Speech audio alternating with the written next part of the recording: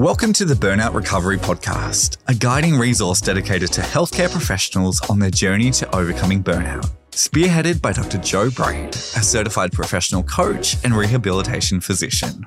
This podcast offers practical strategies through expert interviews and personal resilience stories, providing invaluable tools for navigating professional challenges while prioritizing well-being.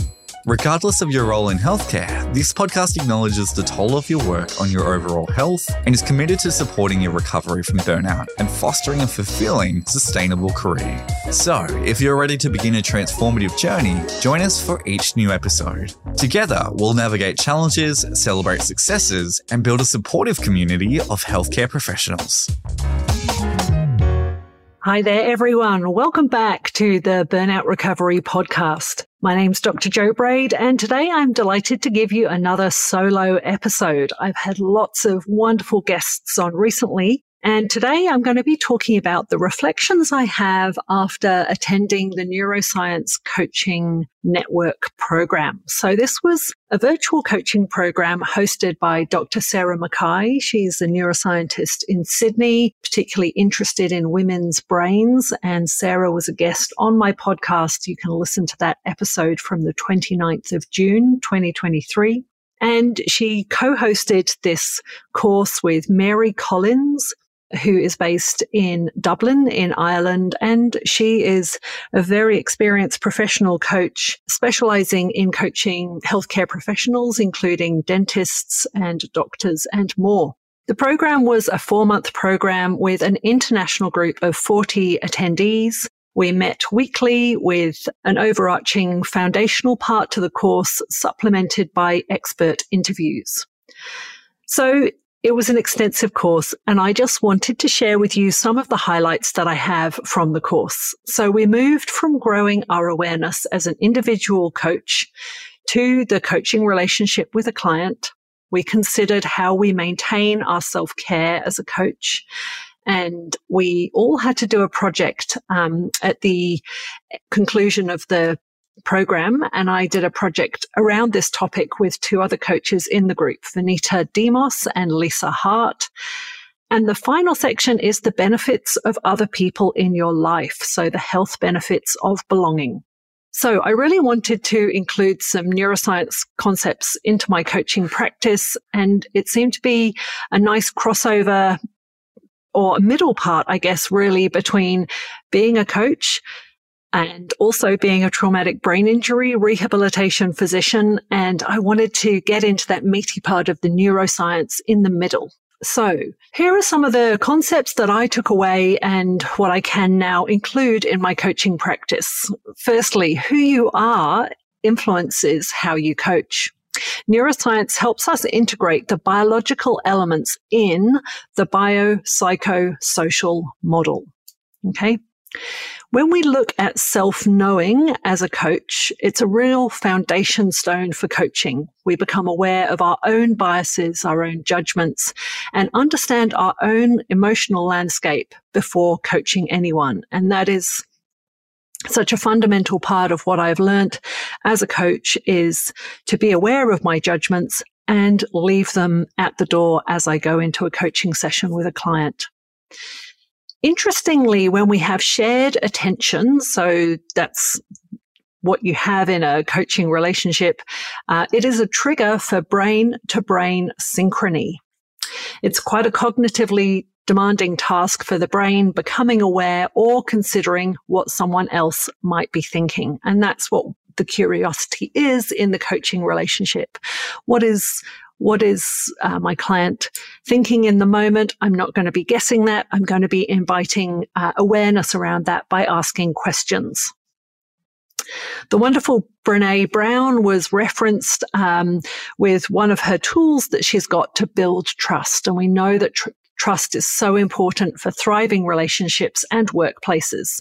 So the mnemonic is braving. And let's go through those 7 letters. Boundaries, reliability, accountability, the vault, so that's the confidentiality, integrity, non-judgment, and generosity. Really great clearly outlined mnemonic there that you might want to use to consider how you can build trust in relationships inside and outside of the workplace. So we really learned how the brain is very much a prediction machine relevant to emotions. So we might have similar emotions in similar scenarios, and that the brain is a bit lazy. It really wants to conserve its energy, and the brain is driven towards efficiency. So I coach around this, coaching on the motivational triad. So that's 3 parts where our brain will look to avoid pain, conserve energy, and seek pleasure. So that ties in with that learning we had there. Neuroscientists understand more around behaviors than thoughts. Why is that? Well, it's easier to observe what animals do than to know what they might be thinking. When we feel stressed or we're taking in something new, our brains will lean even harder on habits that we already have. So then think about, what are your usual habits when the stress ramps up or you're learning something new? Are these habits useful to you?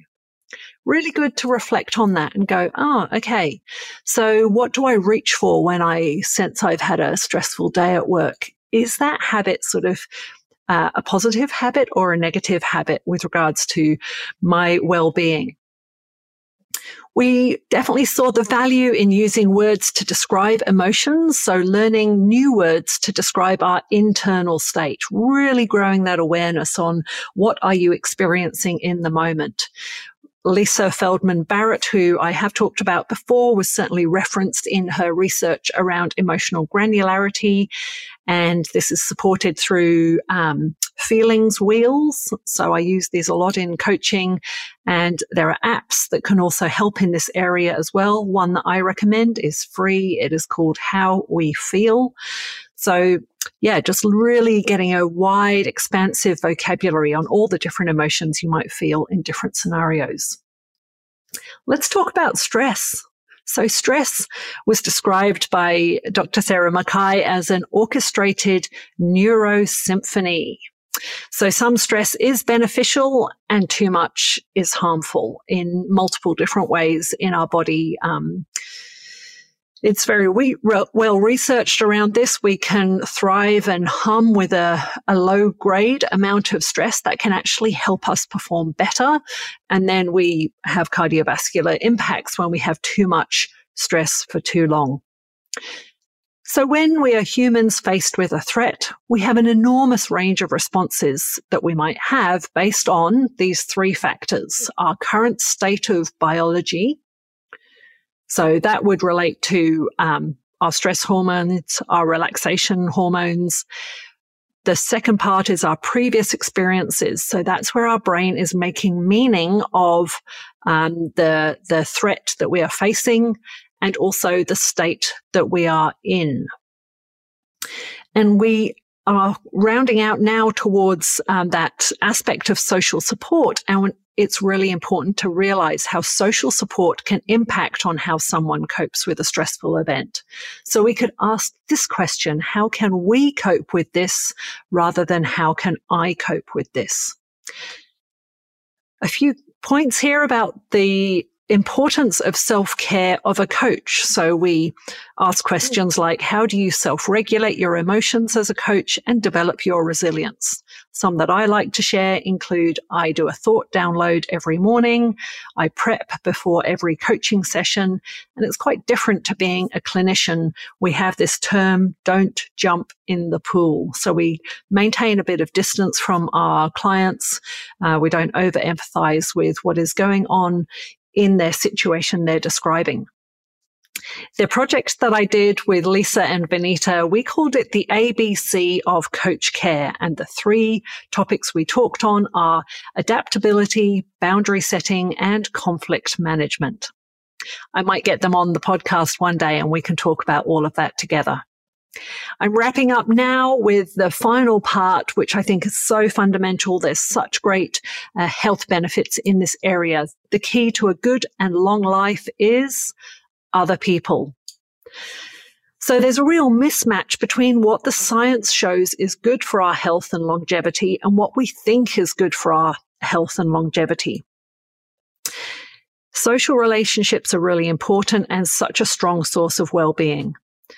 We know that these can include one-on-one relationships, family, friendship groups, professional groups, groups with similar interests. And when someone moves towards retirement, they might start losing groups that they were connected with.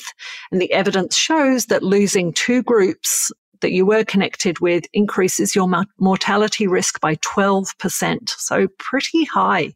So think about, who are you still going to be involved with?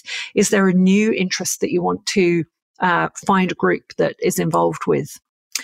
Reduction in physical activity also has a similar effect. So how about if you can combine both of those interests there? A group that's involved in movement as well. And social ties are really more protective against cognitive decline over time than individual ties. So you sort of have a younger brain. You might have an 8-year-old whose brain is more responsive, like a 70-year-old, because they have such great social group ties. So I'm going to wrap up with the effects of belonging to one or more groups, 5 different effects that have been studied here. Increases in mental well-being, decreases in anxiety and depression, decrease in social isolation and loneliness, decrease in general practitioner visits, and an increase in self-esteem and self-worth. I think that's a really great note to finish on. That's what I've got for you today. I hope that's been an interesting selection of resources that I've learnt through the Neuroscience Coaching Network. I'll catch up with you again soon. And I will remind you that I do have the Empowered Lab. It's now live. This is my group coaching program. So if you want to think about that benefit of belonging to one or more groups, this could be one for you. We've got like-minded people coming together every Tuesday at midday, Sydney time. We've got a really great bunch of people already in the group. And if you want to join, head to my website. You'll find more information there. Thanks for listening. Take care of yourself. Bye. Thanks for listening to this episode of the Burnout Recovery Podcast. If there's someone in your world who would also benefit from this, please share it with them. Remember, you are not alone, and there is hope for a brighter, more fulfilling future. Let's continue this journey together, one episode at a time. For more resources, including how to move from dread to delight, head to drjoebraid.com.